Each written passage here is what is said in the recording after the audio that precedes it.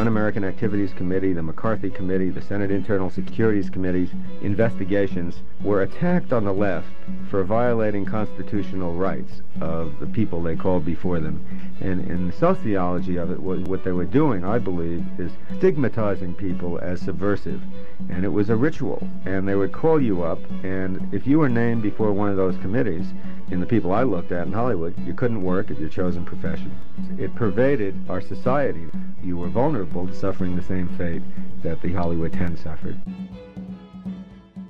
Your book, Naming Names, deals specifically with the Hollywood blacklist era, a period which is now, to sort of paraphrase Jimmy Carter, is ancient American history. This takes us back to the late 1940s and early 1950s. Could you talk a little bit about the context in which such committees as the House Un-American Activities Committee and Senator Joseph McCarthy operated in? Well, after World War II, there was great distrust between the United States and the Soviet Union, some of which was manifest already during World War II in editorials in Life magazine and elsewhere. And the Cold War was underway, and to take the group of people that I looked at, who were the people in Hollywood, the Un-American Activities Committee came out there. It had, prior to that time, launched a series of investigations into a whole different, or a variety of subjects, none of which struck pay dirt for them. But when they started looking for subversives, they all of a sudden started making the headlines. Until that time, until 47, they had been something of a laughing stock in the nation's press, and they weren't really taken seriously either politically or by the electorate or by the people who covered them. And when they held their Hollywood hearings, the first round of hearings were held in secret. They, again, the rumors about what they were doing were such that they caused a lot of laughs. For example, Ginger Rogers' mother appeared before them, and she cited the fact that Ginger Rogers was made to say in a movie written by Dalton Trumbo, one of the Hollywood 10, "Share and share alike. That's democracy." And she used that as an example of communist content in the films. And it appeared to be a joke. There were investigations into the Cartoonists Guild, and they were portrayed as an attempt to find out whether or not Mickey Mouse was a communist. Shirley Temple's name was on one of the lists of people who had signed something that got into trouble. One of the congressmen on the committee, when one of the witnesses, I think it was Hallie Flanagan of the Old National Theater, had mentioned something about Shakespeare and Christopher, and the question about Christopher Marlowe's role in the writing. He said, "Who is this Christopher Marlowe? Have we investigated him?" I mean, it was just from the outside a shambles. Well, shortly thereafter, Richard Nixon, who was on that committee, stumbled on the Chambers Hiss case. And to try to compress a great deal of history in a very short time, what happened in the next few years was, domestically, there were two great spy cases, the Hiss and Rosenberg cases, and one series of cases that were called the Smith Act cases, where the leadership of the Communist Party were prosecuted and charged with conspiring to teach and advocate the overthrow of the government by force and violence. And the equation that these trials placed in the public mind, I believe, was that to be a liberal, or a left liberal, or a New Dealer, which is what Alger Hiss was. Let's put aside whether or not he stole State Department secrets. That's still being argued about. But to be a left liberal, to be a New Dealer, was to be a pinko, was to be a communist, was to be a spy. And that fear was exploited by what I think of as the internal security establishment that included Joe McCarthy, who you've mentioned, Senator McCarthy, who was the most visible demagogue, but behind the scenes, J. Edgar Hoover, who was the head of the Federal Bureau of Investigation and whose role can't be underestimated, and then a whole range of state and local investigating committees that were part of the apparatus. The President of the United States, Harry Truman, who at first treated the allegations against Hiss as again, as part of a comedy. He called it a red herring. Shortly thereafter, for what I believe were domestic political reasons, signed an executive order that empowered the FBI to conduct loyalty security investigations of all the employees of the federal government, which fed this growing hysteria that took over the country. Meanwhile, the Soviet Union was doing things in Eastern Europe that were feeding the domestic paranoia, and there was an interaction between these two things. It appeared to be overrunning one Eastern European country after another, Czechoslovakia, Hungary, etc. The rhetoric was heating up, and by 1950-51, we were at war in Korea, and it was called a police action, but it was a war, and officially Russia wasn't fighting there, but it was portrayed in our press as a war between the Soviet Union and the United States. China had gone communist, and the Soviets had gotten the secret of the atomic bomb. Whether the Rosenbergs stole it and gave it to them, or whether they developed it themselves, is for purposes of our discussion beside the point. So it was against that atmosphere that the hearings that I wrote about in Naming Names took place. The committee then went back to Hollywood. Meanwhile, the 10 guys they called in the first place, who had refused to answer the questions that were put to them about their own political affiliations on what they called grounds of conscience, had been cited for contempt of Congress. They had appealed their case. Their cases worked their way up through the courts, and by 1950-51, they were all sentenced to prison, terms from 6 months to a year. By the time they got out, a new round of hearings started, and that's what I wrote Naming Names about. You've written in the book's foreword that whatever one thinks of the Hiss and Rosenberg trials, they followed formal indictments and took place in courts that provided at least some procedural protections. Congress cannot charge people with crimes. The Constitution specifically prohibits legislative incursion in this area. What was the legal context or precedent that informed the House Un-American Activities Committee's activities? Wasn't what they did quite new in American history? Well, I don't think it was new. I think there is, we have at least two themes that assert themselves throughout our history, and one is the kind of Madisonian, Jeffersonian, Tom Paine notion of free speech, the right to dissent, and the right to revolution when things get bad enough. And the other theme is the theme that expressed itself in the passage of the Alien Sedition Acts. If you don't like it here, go back where you came from. And this is, historians call it nativism, whatever you want to call it. After the Second World War, if you don't like it here, why don't you go back to Russia, was one of the slogans that was quite popular. At the time, it's true that the committee, the Un-American Activities Committee, the McCarthy Committee, the Senate Internal Securities Committee's investigations were attacked on the left for violating constitutional rights of the people they called before them. And in my view, they did violate the rights of the people they called before them. However, they weren't accusing them of crimes. What they said they were doing was gathering information, which is an appropriate function of a congressional committee, in order to make judgments about what legislation was needed in order to pass legislation. And that is a legitimate function of a congressional committee. A second function of a congressional committee is to be a watchdog on the federal government. So, for example, during the Watergate scandal, you had the Ervin Committee conducting its hearings where they would call people up before it. The third function of these committees ought to be, in our democracy, to educate people on the great issues of our time, and they could argue they were educating people to the communist menace. The fact was, however, that the sociology of that transaction, rather than the law of it, is what didn't, I think, become apparent, or was not apparent at the time. People were just too involved to see what was going on. And the sociology of it was what they were doing, I believe, is stigmatizing people as subversive. And it was a ritual. And they would call you up, and if you were named before one of those committees, in the people I looked at in Hollywood, you couldn't work at your chosen profession. That was true not only in Hollywood, however, it was true in the academic community, down to the high school and grammar school level. It was true in the scientific community. It was true in the government employment community. It pervaded our society, and it was true in much of the private enterprise sector. So the way you got to go back to work if you were tainted by one of these, before one of these committees, by being called a subversive, was to appear yourself, and in something that is akin to what the anthropologists identify in primitive societies as degradation ceremonies.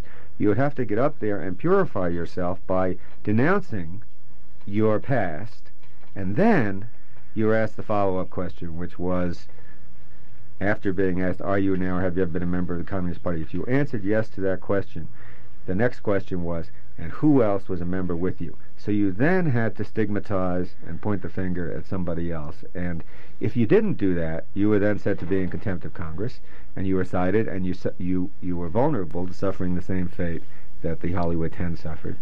And if you did do that, you were put in a position where if you did do that, you might get to go back to work. You would, in effect, play the informer, and you would force whoever it was that you named then to be put on this kind of vicious circle that you were on yourself. Yeah, in your book you term the hearings as degradation ceremonies, as you just said. What I found interesting was how you write about these people whose instincts would have led them to do otherwise, in fact, went ahead and named names. Could you elaborate on the conditions under which that occurred? Well, that is, at the time, they called the are you now, have you ever been, the $64 question, because it was a famous quiz show, the $64 question. What you have just asked, to me, is the $64 question. That was a rigged quiz show, too. It turned out to be a rigged quiz show. But this wasn't a rigged question. But this is not a rigged question. It's the real question. And it's the question, in a way, that caused me to write the book, because I could not understand. I was fascinated by this period, and I knew kids whose parents had gotten caught up in it and who had been accused of having been a member of this or a member of that. I got out of high school in 1950, and it already had started at that point. So as the years went by, I read every book that was written about the Un-American Activities Committee, and I read the hearings that Eric Bentley collected them in a special volume called 30 Years of Treason. And when I was in law school, I tried to study cases that involved it and stuff. And I could never understand the answer to that question. Why did these decent, talented, politically committed people, because the people who joined the Communist Party in the 1930s were people who joined, and some as late as the 40s, for when we were allies with the Soviet Union, they're people who joined, for the most part, my impression was, to fight because they thought it was the best way to fight fascism abroad, poverty and depression at home, and racism at home.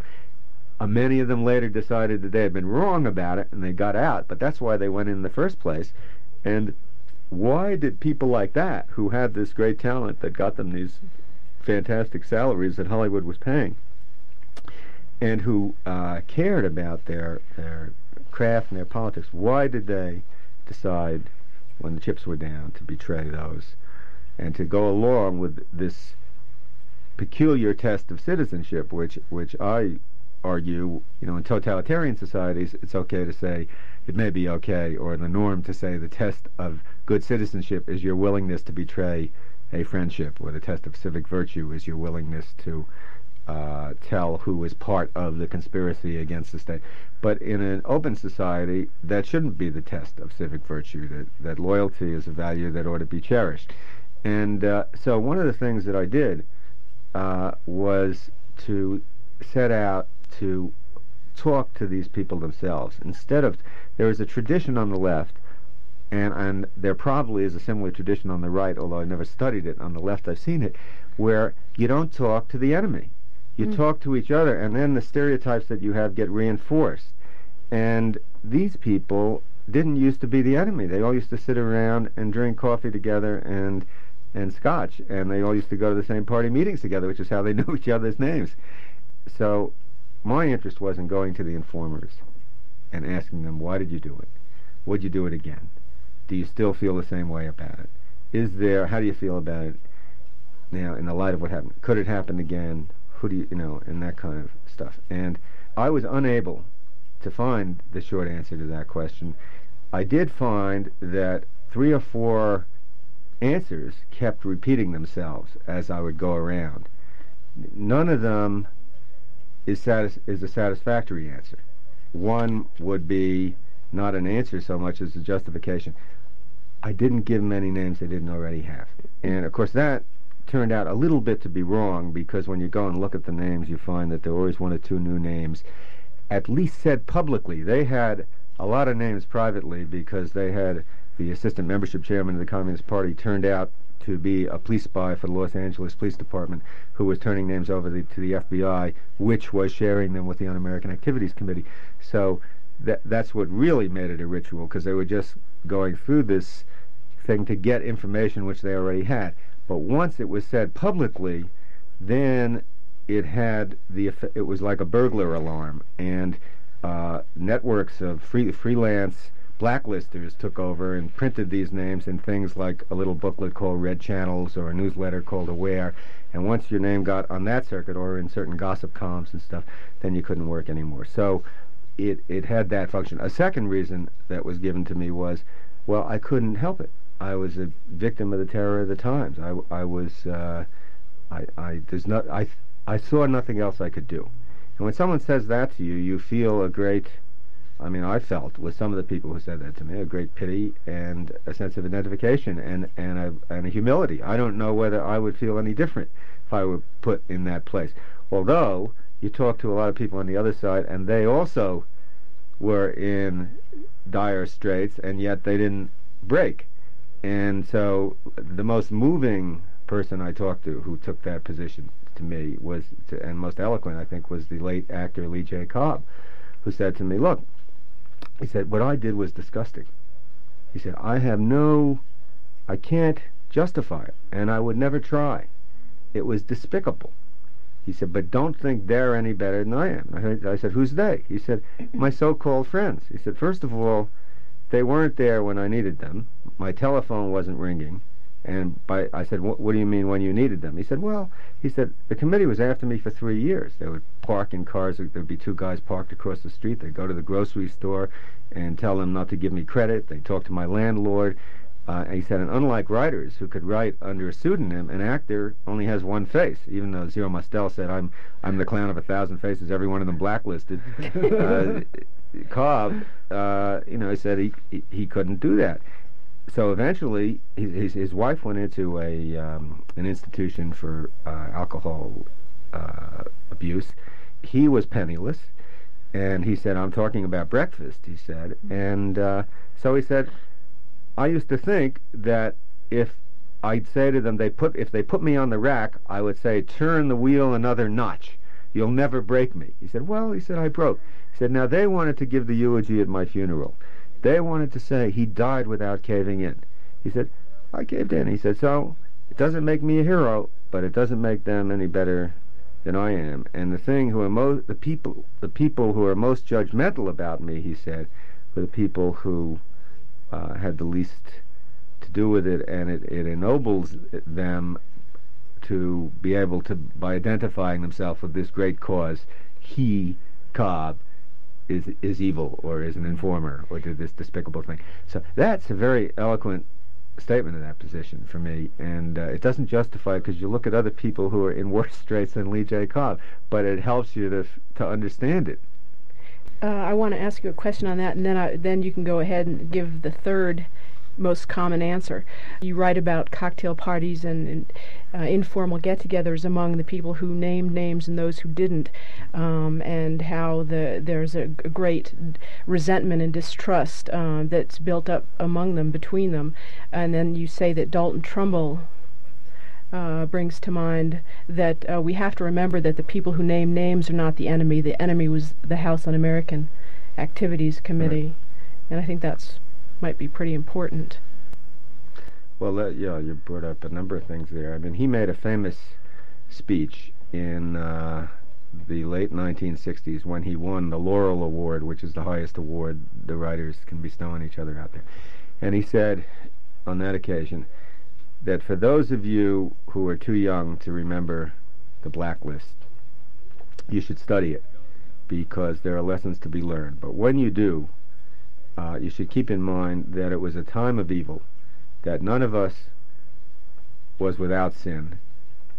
Don't look for heroes and villains.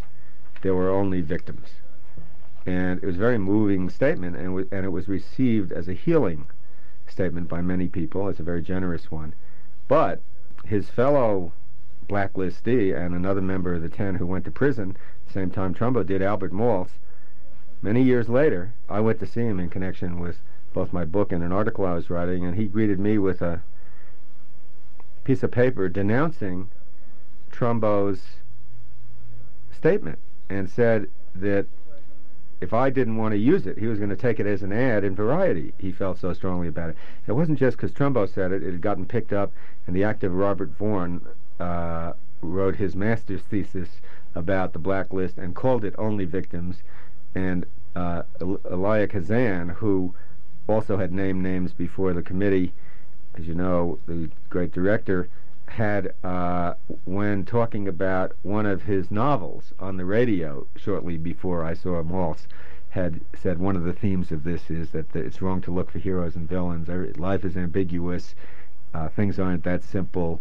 There are only victims. And that phrase haunted Maltz. So what he said of Trumbo was, he said to Trumbo, you didn't say this at the time. At the time you wrote a book called The Time of the Toad, and you called these people who named names, you said they ate toad meat in an old allegorical statement. He said, to say that, for example, Edward Dmytryk, who started out as one of the Hollywood 10, but ended up, when he got out of prison, of going before the committee, naming names, and going back to work, which the others could not do for another 10 or 15 years.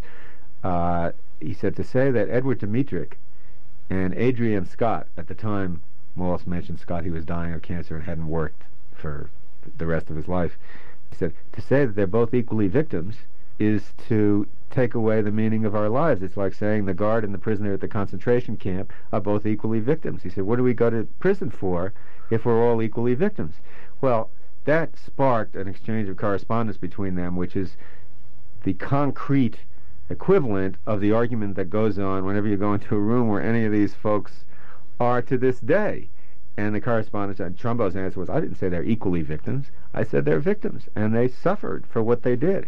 And the truth is, they both have a point, and you read this thing, it's quite fascinating. I mean, my own belief is that the great irony is that when someone like Kazan, who was, after all, the number one director of his day, and could have gone to where he had first refusal rights, in effect, on every Broadway show of any seriousness. He directed Arthur Miller's Pulitzer Prize-winning plays, Death of a Salesman, All My Son. He directed Tennessee Williams' plays, Streetcar Named Desire and stuff. And he had done some Hollywood movies at that point. The Tree Grows in Brooklyn, and had just finished Zapata. He could have gone back to Broadway. Truth is, I believe when he named names before the committee, he thought eventually people would forget it. And for many people, it's the only thing they remember. And I mentioned Zero Mostel before. Zero Mostel, whenever he was invited to a party by mutual friends, and they had a lot of mutual friends because they both came out of the old Actors Studio and the Group Theater, and he'd say, is the informer here? Is Loose Lips here? And he would use that he'd use it for Kazan, he'd use it for Jerome Robbins, who he worked with Robbins in Fiddler on the Roof, but then not a day went by that he didn't insult him, either to his face or behind his back. Kazan later went on to direct Bud Schulberg's On the Waterfront, which became really the work of the entire period of informing, and it was sort of representative of the absolving of the informer, and the informer as a patriot and someone who was really serving himself and ultimately serving his country. Could you talk a little bit about that film? Schulberg and Kazan would deny that that's what the movie was about. And their evidence that that's not what it was about is that they based this film on a series that was written about exposing waterfront corruption in the trade union movement in New Jersey, that was written in the Saturday Evening Post before either of them had been called before the committee, that they had conversations before that, and this was the dramatization of a real-life heroic story. The trouble for me with that kind of explanation is twofold. One, historical, that in fact it turns out that Arthur Miller and Kazan had been talking about making a waterfront movie, and Miller got as far as doing a draft of what it might be, and Miller went the other way. Miller refused to cooperate. and they broke off over the issue of the committee. Whether they broke off over the issue of the committee on that project or not is something we don't know. Whatever the real genesis of the project, the question is what themes, either consciously or otherwise, asserted themselves. And as you point out, Terry Malloy, who was the fellow played by Marlon Brando, comes to maturity when he realizes it's his obligation to think on his fellow hoodlums on the waterfront. And the symbolism of the movie is you have those pigeons on the roof. And if you remember, after Malloy Brando decides he has to cooperate, this little kid, which is seen as the heroic thing to do, and he wins the girl, and everything happens the way it's supposed to happen in Hollywood as a result of his decision to inform. This little boy who had idolized him comes up and drops a dead pigeon before him and says, "A pigeon for a pigeon." And what they're saying is informing can be beautiful. There are times when you have to do it. And of course, there are times when you have to do it. And the real question is this one of those times? And my argument would be that they stacked the cards in that movie because they made it was on the waterfront one of those times, but in Hollywood in 1951 it wasn't one of those times because there was no internal red menace in this country in the way that the popular culture was depicting it. To be a New Dealer was not to be a pinko, to be a communist, to be a spy. To be a communist wasn't to be a spy. To be a communist was to be either a sentimentalist or naive, or something else, but it wasn't to be a spy, whether or not they were spies. If they were spies, they were operating in underground units, most of which had nothing to do with the party, and we still don't know, aside from the cases that have been brought. The two major ones are still being argued about by historians, and these other great nests were never brought to trial, so it may all be a big myth. You say in your book that the social costs of the hearings in McCarthyism have yet to be computed, even though you do mention the billions of dollars that have been spent on the nuclear arsenal. You also say that the real casualties were the walking wounded of the liberal left. Will the effects of the past, of this history, if it is read and understood by us today, cause sufficient reaction in your mind to prepare us or prevent us from letting something like this happen again? Well, it can't do any harm to know the history of the past, and I am one of those who believes it's extremely important. There is, however, always a zone of uncertainty about how you apply the lesson of the past. People say, all right, the lesson of Munich is that we've got to stand up to who? To Hitler or the Russians? I mean, are they the same thing? Now, I'll give you an example of a recent debate on the left. I know where I stand on it, but I'm not sure that the lessons of the past are as clear as the people on both sides argue about. Congress recently passed, and the President signed a bill which is known colloquially as the Names of Agents Bill, which makes it a crime for the first time in our history for you or me to publish, or for David to say, the name of an agent that would reveal something that might interfere with our espionage apparatus, even if that name has appeared previously on the public record.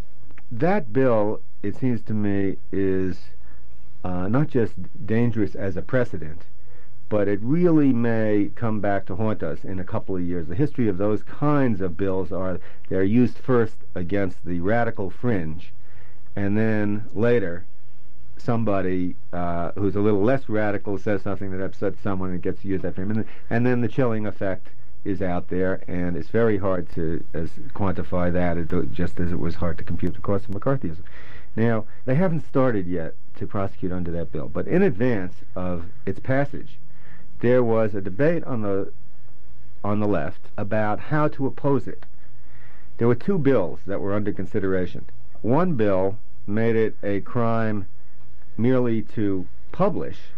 The other bill required that you had reason to believe that the knowledge you were going to give would interfere with an ongoing intelligence operation. Both bills, in the judgment of constitutional law, students of constitutional law, scholars, were equally unconstitutional. And both bills, in the judgment of people committed to civil liberties with heavy First Amendment dose, were undesirable. But the second bill, in the judgment of some, and maybe a majority, was less draconian than the first bill. The reading of the head counters on the Hill was that there was no question that a names of agents bill was going to pass. It wasn't 51 to 49. It was 91 to 9 that one of these bills was going to pass. And the question was, do you work to achieve the better bill, even though you believe both bills are unconstitutional? You're listening to Victor Navasky on Naming Names, the Hollywood Blacklist.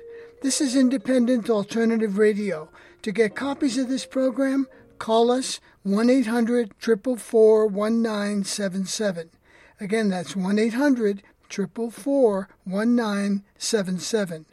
Or go online, our website, alternativeradio.org. That's alternativeradio.org.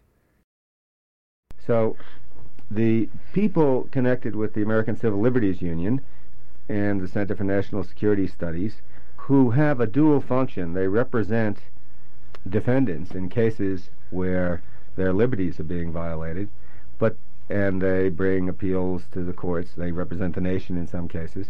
They also are lobbyists against legislation that they feel violates the Bill of Rights, on behalf of legislation that they feel improves the climate for the exercise of our rights and liberties. They chose to speak against both versions of the bill, but to work behind the scenes on behalf of the lesser evil bill.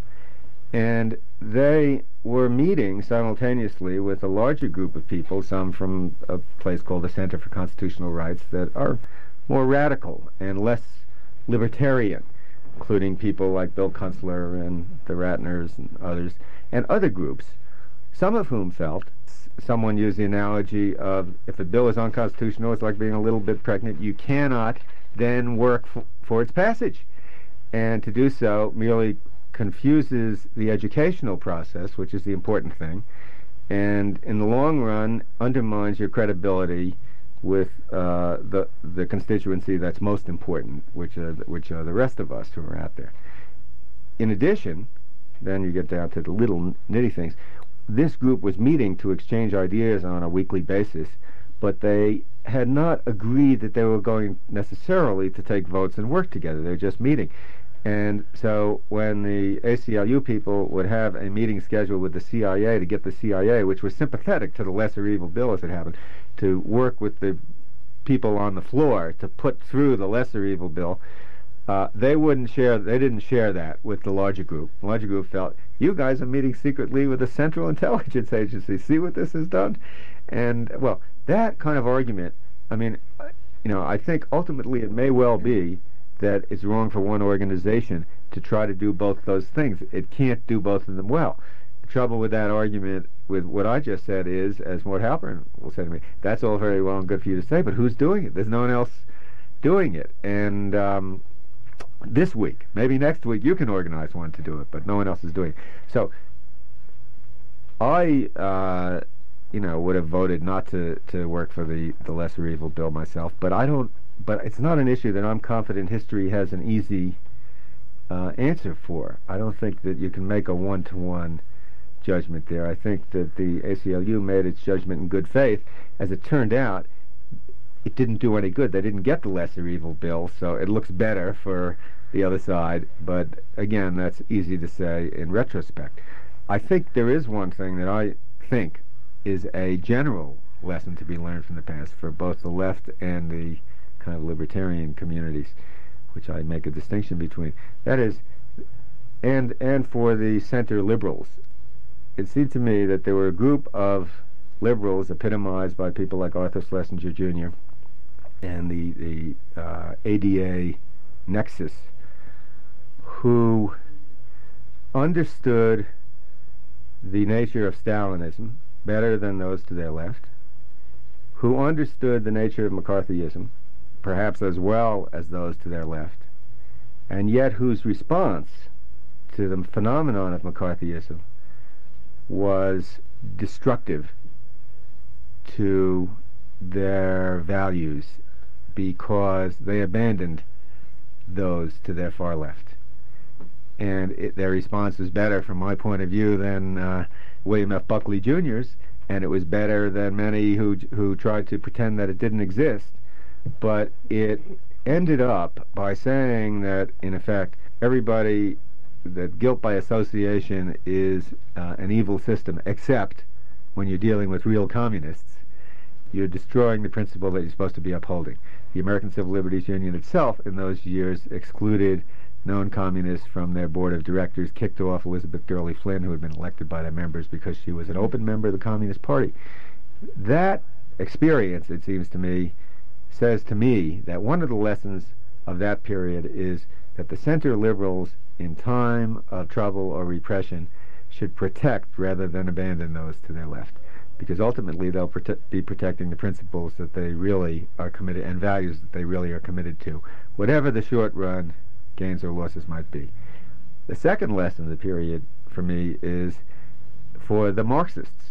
The Marxists really had, or not all, but the communists, start with the Communist Party, had no real faith in the freedoms encoded in the Bill of Rights. And so they used the courts and the educational process not to educate people on the nature of our Bill of Rights, but really to do something else. And they basically, I think, in some part of their genes, believed that the Constitution is a bourgeois phenomenon, and it's an instrument by which the ruling class keeps peace among the masses. There were some, like one of the lawyers for the 10, a fellow named Martin Popper, who I believe is a Marxist, he would have to tell you that, but also I believe is committed to the First Amendment, and who took the First Amendment when he appeared before the committee himself, and believed in it, but many didn't. And I think the lesson for the community of Marxists is that the civil liberties are important, and you got to have both, and you got to have democratic values as well as socialist ones, and that maybe you can't have one without the other in resisting that kind of an assault on values. Ronald Reagan was the president of the Screen Actors Guild during much of the McCarthy period and the HUAC period that we've been talking about. How was he influenced and affected by what happened? Well, Reagan in 1980 was asked by Robert Scheer, who was a reporter for the Los Angeles Times, a question about what was happening in Hollywood during that time, and Reagan said, "There is no such thing as a blacklist. There was no such thing as a blacklist. If there was any blacklisting, it was blacklist by communists to keep out those who didn't agree with them from their films." Whatever way in which he was influenced, I don't think he's lying. I don't think he's consciously lying. I think he has suppressed his knowledge of what went on, and I think he is reflexively doing what the vast majority of people in the industry in those years did. They all denied that there was a blacklist. They all said they wouldn't be party to a blacklist. My joke about it is they say there is no such thing as a blacklist. That's a rumor that's being perpetrated by people who can't get jobs because of their political histories and commitments. In that respect, it seems to me he was a representative and is a representative figure, that it's possible to go along with something and not realize what you're doing. And he signed in that period a letter as president of the Screen Actors Guild, to Gail, to the wife of Herbert Biberman, who was one of the Hollywood 10. She used to play all of the Spider-Woman in all those movies, Gail Sondergaard. And she wrote, when she was called before the committee, and asked for the support of her guild to resist the committee when she was supposed to appear. And she asked the guild to take the position, in effect, that if any producer refused to hire her as a result of her resistance of the committee, that the guild denounce the producer, and perhaps even she didn't ask this, but my own belief is if the guild had said, if you blacklist one of our members, none of our members will work for you, they might have broken the blacklist. In any event, he wrote back to her saying that it was the position of the executive board of the Guild that they could not tell a producer to hire an actor whose political activities were so controversial that they might interfere with the box office, and besides, any patriotic American ought to cooperate with a duly authorized committee of the Congress. So he went along. Just a few weeks ago, in informal conversation or in a press conference, he let slip the idea that the nuclear freeze movement itself was, or the leaders of the freeze movement or the members of the freeze movement were dupes of some unnamed conspiracy. To weaken America. To weaken America. The State Department had put out some papers that were reflected in an article that appeared in the Reader's Digest by John Barron, suggesting that a lot of the people in on the organization of the freeze are KGB agents or dupes. Interestingly enough, John Barron was mentioned in the New York Times in the 1960s as someone who the CIA used to put out information through. So who knows where the truth lies. On October 6th, there was an editorial in the Washington Post that described the Women's International League for Peace and Freedom, which is one of the most active groups for the freeze, as a Soviet front. Right, and the Women's Strike for Peace, too. Yeah. When you were talking about the two... But you should say the Post followed that up with a retraction of their editorial about a few days later, and which is it may be an unprecedented thing for it to have done. They got so much flack on it, and it turned out, they were relying on a government document, and the State Department is putting out this tripe, and that has echoes of some of the things that were happening in the 50s. It's not the same thing. It's different. I think there are worse things happening now than happened then, but some of it is the same. When you were talking about the two bills that Congress was dealing with to prevent people from naming names of agents, and then the debate which ensued among the left, I couldn't help but extend that into an analogy of Republicans versus Democrats. And when I say Democrats, I'm thinking mostly about the neoliberals who are advocating leaving the corporate state to its own devices to succeed in the world, and we'll just take care of everyone who's been alienated and put out of work by a huge welfare system. When you had said about the two bills that you wouldn't have supported either one, can we extend that to perhaps the Democrats and the neoliberals being the lesser evil in the elections coming up next month and the next couple of years? Can you talk about the neoliberal threat if you see it as that? Yeah, well, I think you have to look at each of these things case by case, okay? So, and even the word neoliberal, it's a very slippery one. It's used to include people like Colorado Senator Hart, Senator Tsongas, Robert Reich, who was an economist and political scientist who writes for The Nation, The Republic, and elsewhere. Thoreau, another Harvard economist. And they, economically, they appear to have in common a notion that not that you let private enterprise solve things by itself, but that private enterprise, government, and the trade unions have to work together to develop an investment policy to and then some of them then say to move us out of, I read, I think today or yesterday somewhere, to move us out of sunset industries like steel and into sunrise industries like high tech, and others have different views about how it should be done. The birth of the term neoliberal happened shortly after Reagan was elected, and a lot of liberal senators were knocked off.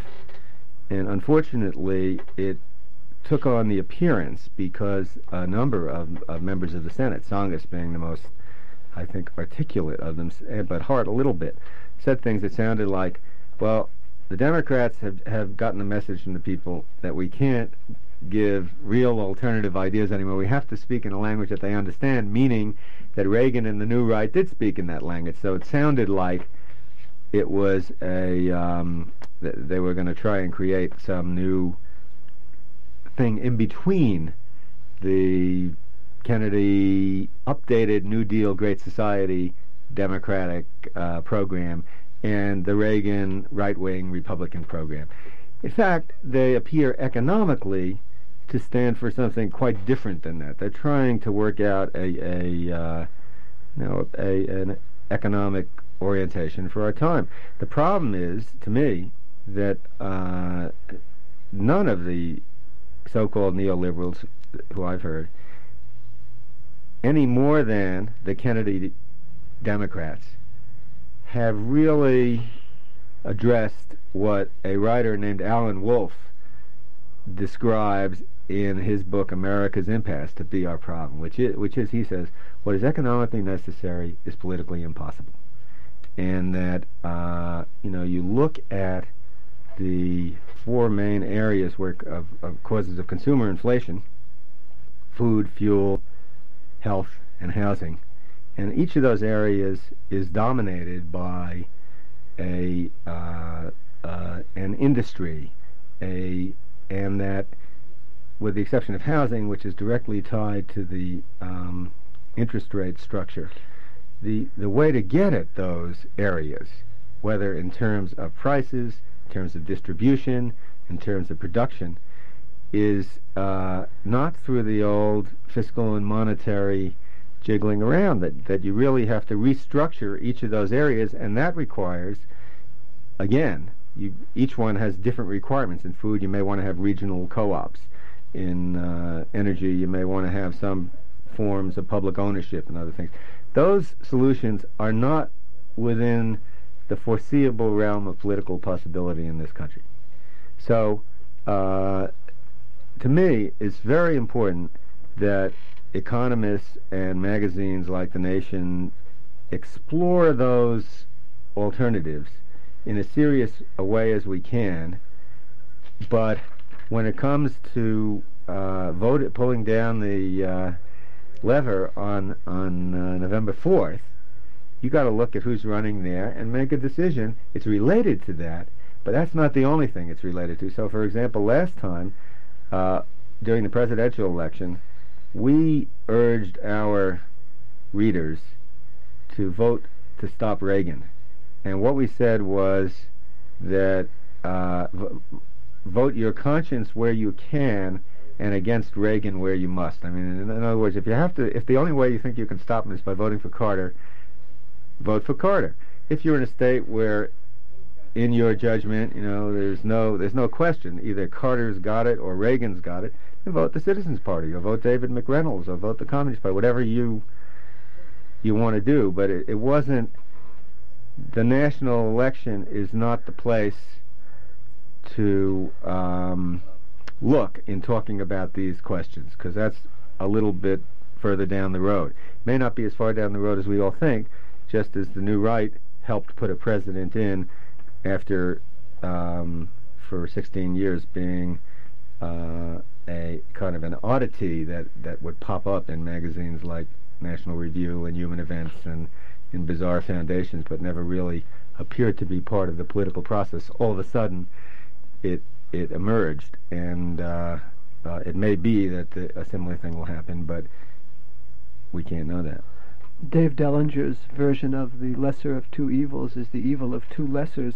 How would you assess the fact that with each succeeding presidential election, fewer and fewer voters are participating, and what does that augur for the future? Well, I was interested to see this time, for the first time, and I haven't seen the final figures, but I know in New York the number of black and minority voters went way up in the primary, which I think is a terrific thing.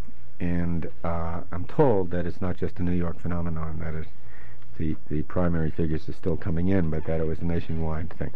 It seems to me that when the initial analyses of the 1980 elections came in, it was portrayed as a, quote, landslide victory and as a triumph for the New Right. And I didn't read it that way. It seemed to me knocking off specific senators like Senator Church and others was a triumph for the technology that the New Right had gotten hold of being able to target single interest constituencies through direct mail campaigns, through the Viguerie direct mail machine, and that's how they were able to knock off senators on issues like capital punishment and abortion. But that the Reagan victory itself, when you look at the numbers, as you point out, something like 49% of the people didn't vote, which means that Reagan's landslide consisted of 26% of the eligible voters. In my judgment, half of those were anti-Carter votes, and which leaves him with 13%. And in my judgment, half of those are people who like Reagan, which leaves him with about 7.5%. Now you have 50%, 51%, 49% sitting out there who didn't vote. And those are the young, and those are the poor, and those are the minorities, and those are the alienated.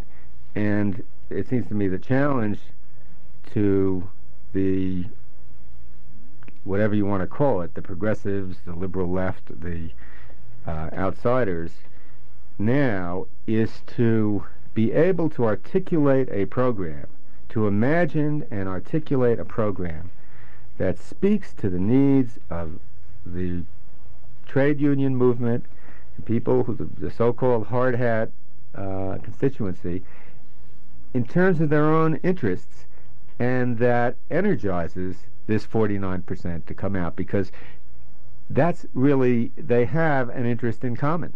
And whether it's worker ownership, worker control, democracy in the workplace, or some variant of some of the so-called neoliberals' economic program as distinguished from its foreign policy program, no one has put it together yet. I don't believe that whoever does put it together is going to be the presidential candidate. Usually the candidate discovers ideas that other people have come up with and kind of imports them into his program, and as with Franklin Roosevelt, imports them into his post-election program. So how it happens, in which order, we can't know, but I think that's what has to happen. You were just listening to Victor Navasky on Naming Names, the Hollywood Blacklist. I interviewed him along with S.K. Levin of the Colorado Daily in the studios of KGNU in Boulder, Colorado. This never-before-broadcast program from the AR archives was recorded in 1982. Victor Navasky was the longtime editor and publisher of The Nation magazine. In 1982, his book Naming Names about the Hollywood Blacklist won the National Book Award. He died in January 2023 at the age of 90. This program is produced by Alternative Radio. We are an independent nonprofit in our 37th year.